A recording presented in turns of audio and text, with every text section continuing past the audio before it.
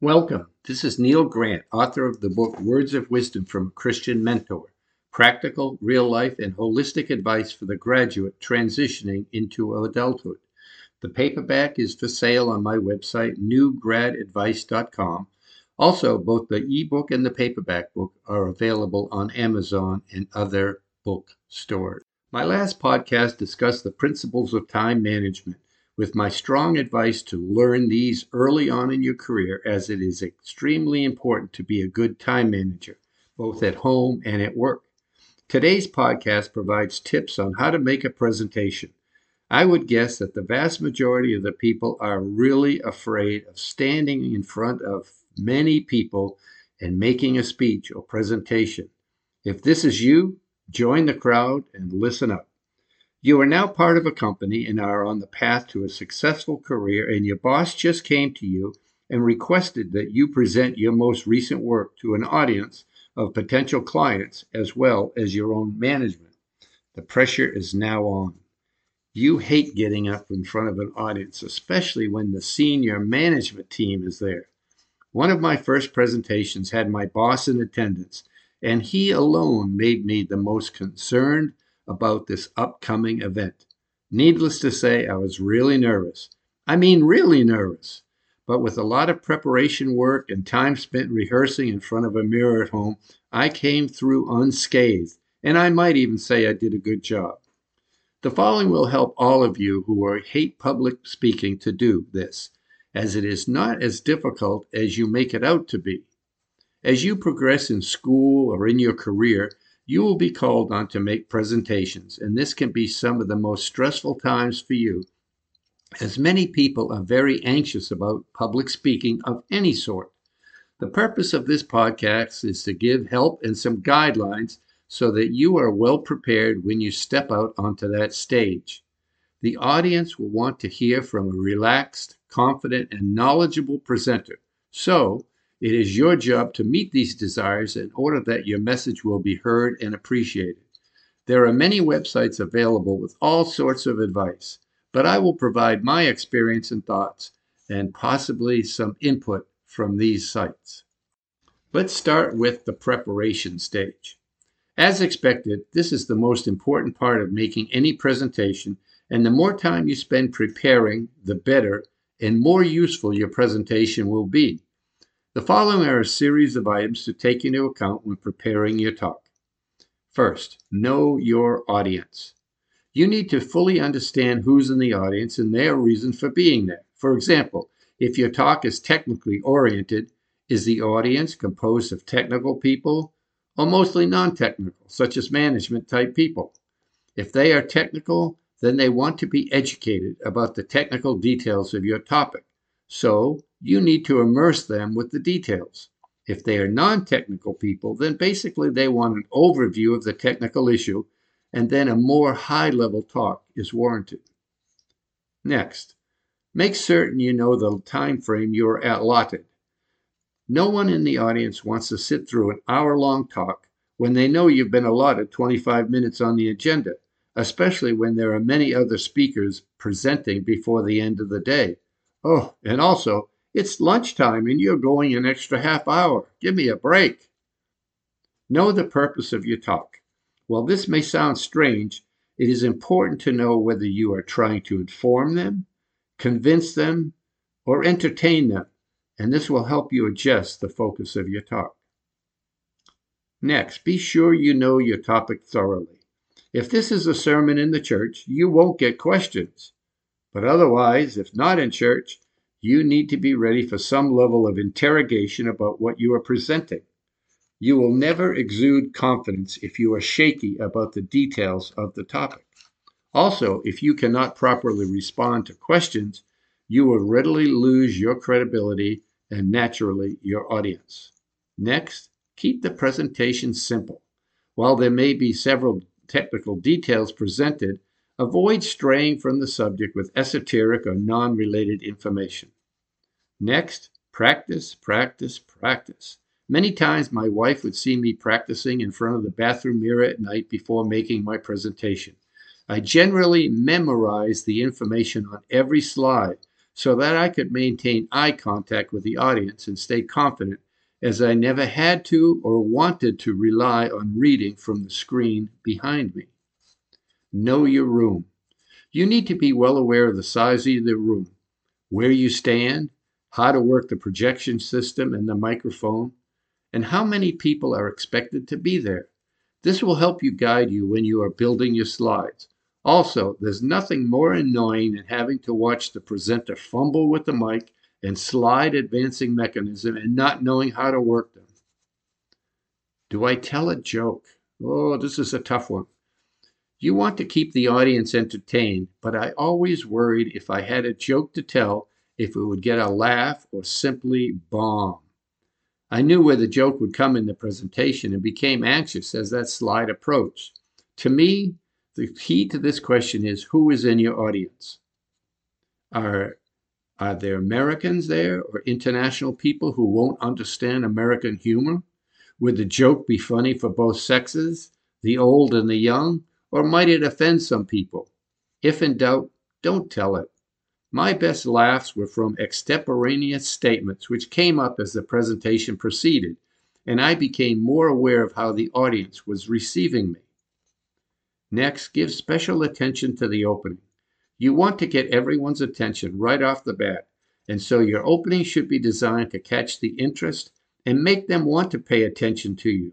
This could be done by introducing what's important information you're going to tell, and how is it important to them, or how can this help them? Here's a funny one. Stay warm. If I get cold, I may start to shiver, which can be mistaken for being excessively nervous, thus being less confident about what I'm presenting. I always made a habit of having a sweater handy in case the room was colder than I liked. Yep, that's a funny one, but it always proved useful for me. Now let's talk about the presentation itself. There's nothing that will turn the audience off more than a series of white slides, no pictures, no smart art, no color or diagram, and just lots of written words closely resembling long paragraphs. The slide should be a pleasure to see. Here are a few thoughts. There are many templates available on PowerPoint to enhance the slides with colors, shapes, swirls, etc. to be used on the periphery of the slide to make it more visually appealing. Use color, but not in the lettering. Make the slides legible from the back of the room, now that you know how big the room is, so you can adjust the font size accordingly. I try to adhere to the 77 rule when composing each slide. No more than 7 bullets per page, no more than 7 words per bullet. It's very difficult for the audience to try to read an entire paragraph which has been written in small font so you can get it all on one page. Also, it's so much more eye-appealing to have a concise and legible slide that can be easily followed by the audience while they're listening to you.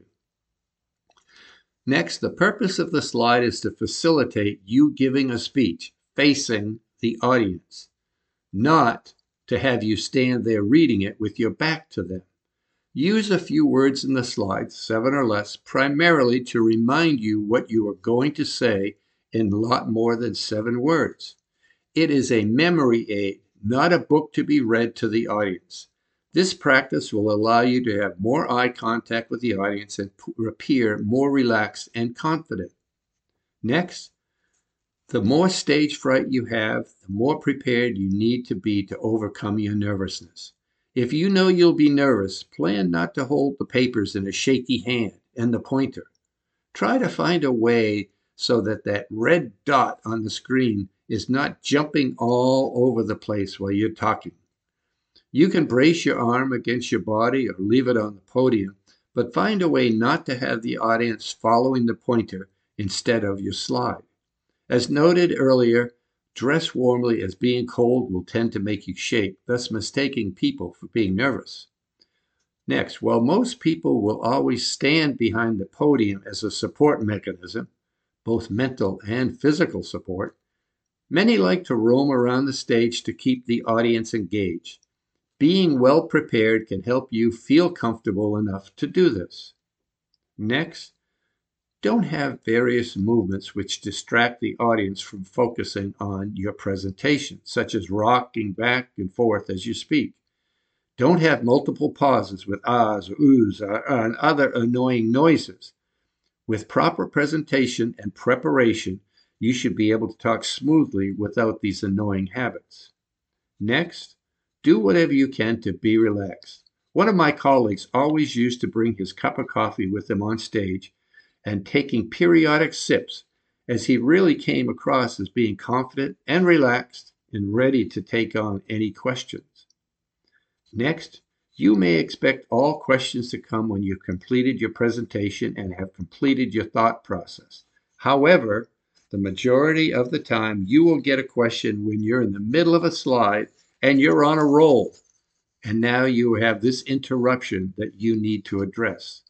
You can answer it right then, or if you know your next slide will address it, then let them know the answer is coming shortly.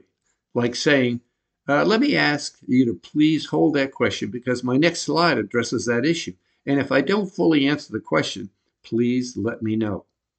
If you don't know the answer, tell the questioner you're not sure, and then you'll get back to him or her after the meeting. Don't try to fake it, as you will lose your audience. An alternative is to pick out one of your colleagues in the audience to answer if you think they can provide immediate help. Next, please speak slowly, loud enough, and distinctly. I used to start rushing my talk as it progressed, and I had to catch myself to slow down to ensure people would not have trouble following me, especially if English was not their first language. It's truly annoying if you cannot understand what the presenter is saying. It simply becomes a waste of your time being there. Next, while you are speaking slowly, try not to talk in a drab, monotone voice, but let your passion flow out of you on the subject you're familiar with and change tones and speeds and voice inflections. Speaking softly in a monotone voice will assuredly put people to sleep. And lastly, learn to enjoy the moment. I look forward to presentations because I knew I would be prepared and I knew it could be a fun, enjoyable, entertaining, and informative talk. The closing. The purpose of this short segment is to solidify in the audience's mind the message you want to leave with them.